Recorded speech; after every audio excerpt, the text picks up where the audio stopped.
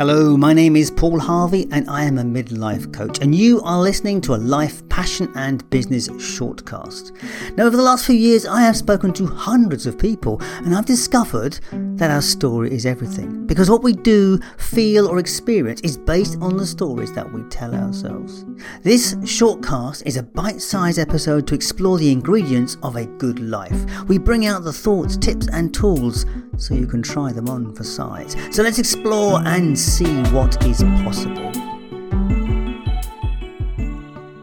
Hello and welcome to a reflection.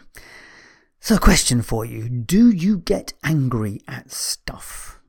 Do you find yourself getting in angry situations? Anger is funny stuff, and as I said last week, we're going to be dealing and talking we're going to be talking about various emotions over the next couple of weeks, and anger is the first one that I've chosen to deal with. We're going for the big one. Well, actually, there's another big one, but let's stick with the anger story. So what is anger? Why do we get angry? It's fascinating when you start to unpack this. I wonder if you've ever explored what anger is, or where your anger comes from, why you are expressing or why you're feeling it, not necessarily expressing it. So there are two things about anger. One thing is about recognizing we feel it and doing something about it when we do, rather than suppressing it. It's interesting because the first sign of anger tends to be a physical response.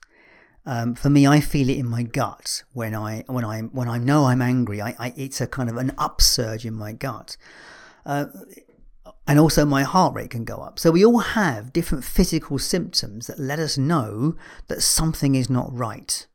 You see, anger is information, but it's often suppressed. So what happens when we suppress anger?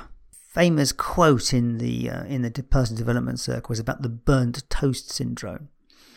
And this is where the idea of a couple having a blazing row over a burnt piece of toast.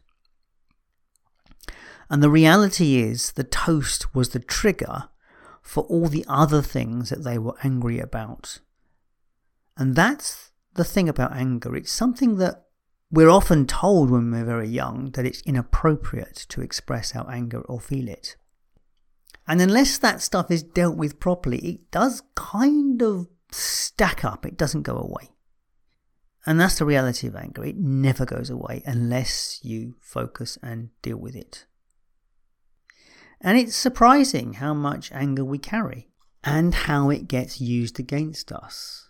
One of the things I notice in the world is that people can get really frustrated and really aggressive in social media.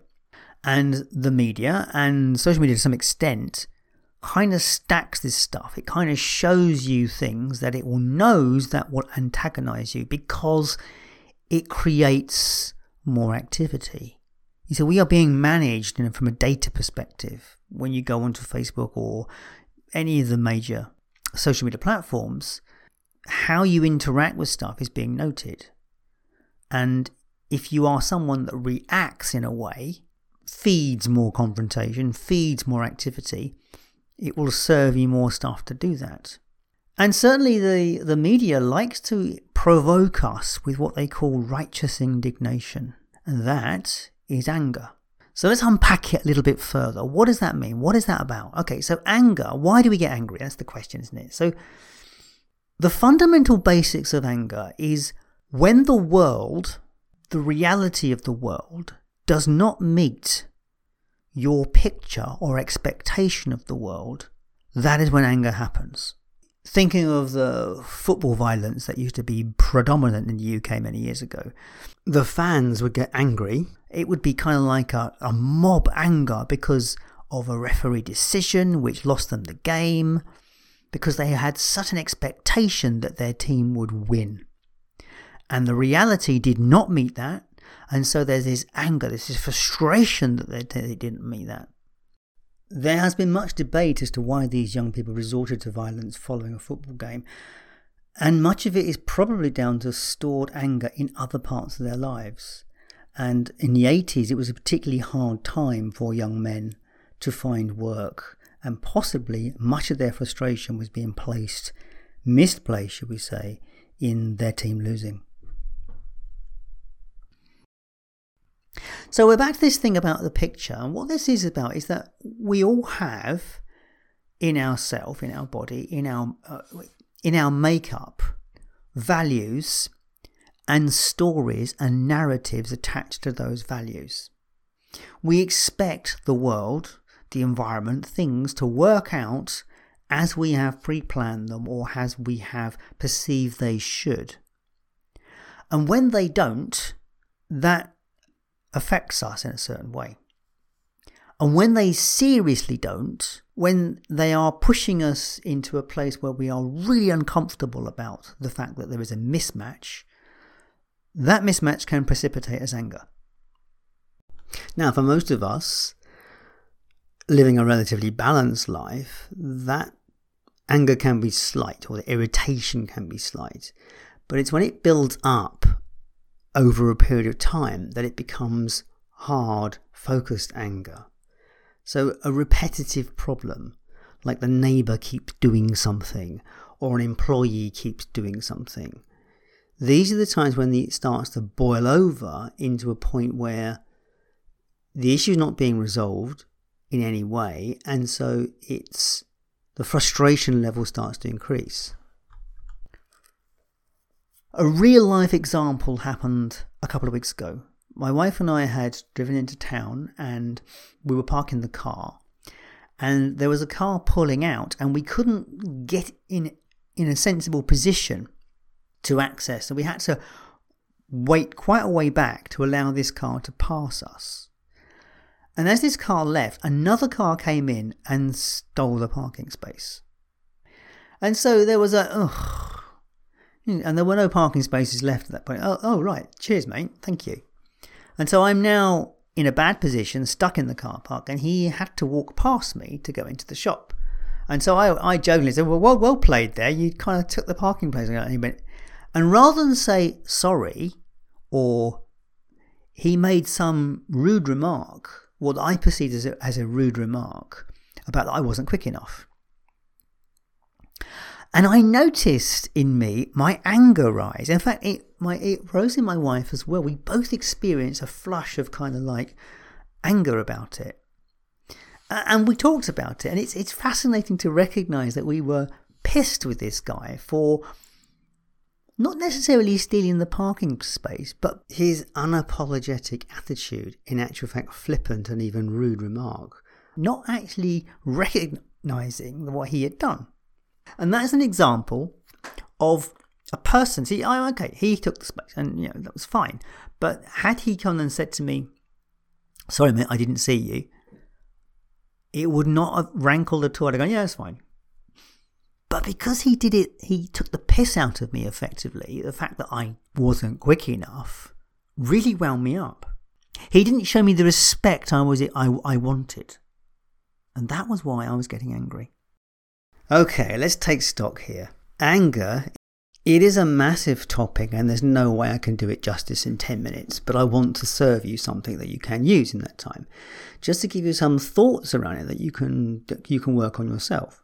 One of the simplest things to do in terms of if you are feeling frustrated or you can feel anger rising in you is well done for being aware of it. And before you react to it, if you can take a breath, the feeling will often pass, the anger will often pass, it will subside.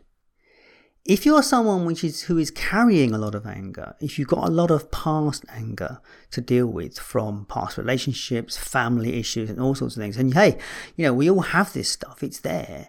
If you're aware of it, sometimes it's really worthwhile having a conversation with someone about it to try and remove it, to try and find some way of forgiving the things that were done to you so you can release the anger. Because that's the basics of it. Anger gets released by forgiving the perpetrator. Because holding on to it is only poisoning yourself. That's the most important thing to remember. A word of caution about expressing anger physically. There are some people that think going and punching a punch bag is a good way of expressing anger. On some level, it is. It's very cathartic. But the important thing is here, you must be expressing it without inflicting any pain on yourself. So wear the right gloves and punch a bag that is absorbing the blows rather than reflecting or pushing the energy back into the fists. Because the point about it is, some people who experience pain on the inside will try and experience pain on the outside. That's kind of the self-harming thing, to try and balance the pain of one and the other. And so that's why take care when expressing anger physically. Make sure you're doing it where the expression is a dissipation of the energy rather than a concentration of energy which hurts you back. That is why some therapists get people to express anger by punching and thumping pillows, because there's no chance of that ever hitting you or hurting you back.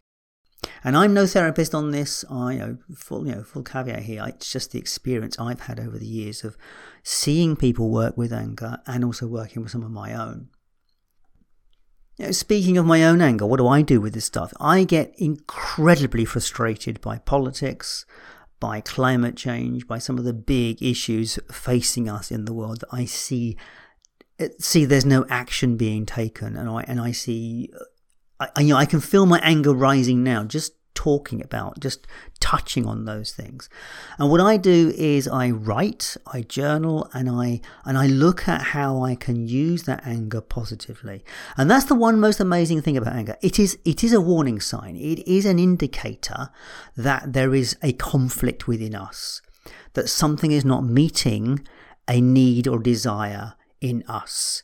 And when we can identify that and use that energy as a way of creating change, of moving towards change, that's when anger is very powerful and very, very well used. And there are notable people in history that have seen something that has made them absolutely furious, and they have gone out and done something to change it. And they've taken their anger, their absolute fury at this situation, and used it for something positive. So, final points for you. If you are in an angry situation where you are feeling your anger rising, breathe. Always breathe. Always take it back to the breath. If anger is something that's a regular thing for you, seek help. Relaxation is good. Relaxation techniques, yoga, meditation, all those things are useful.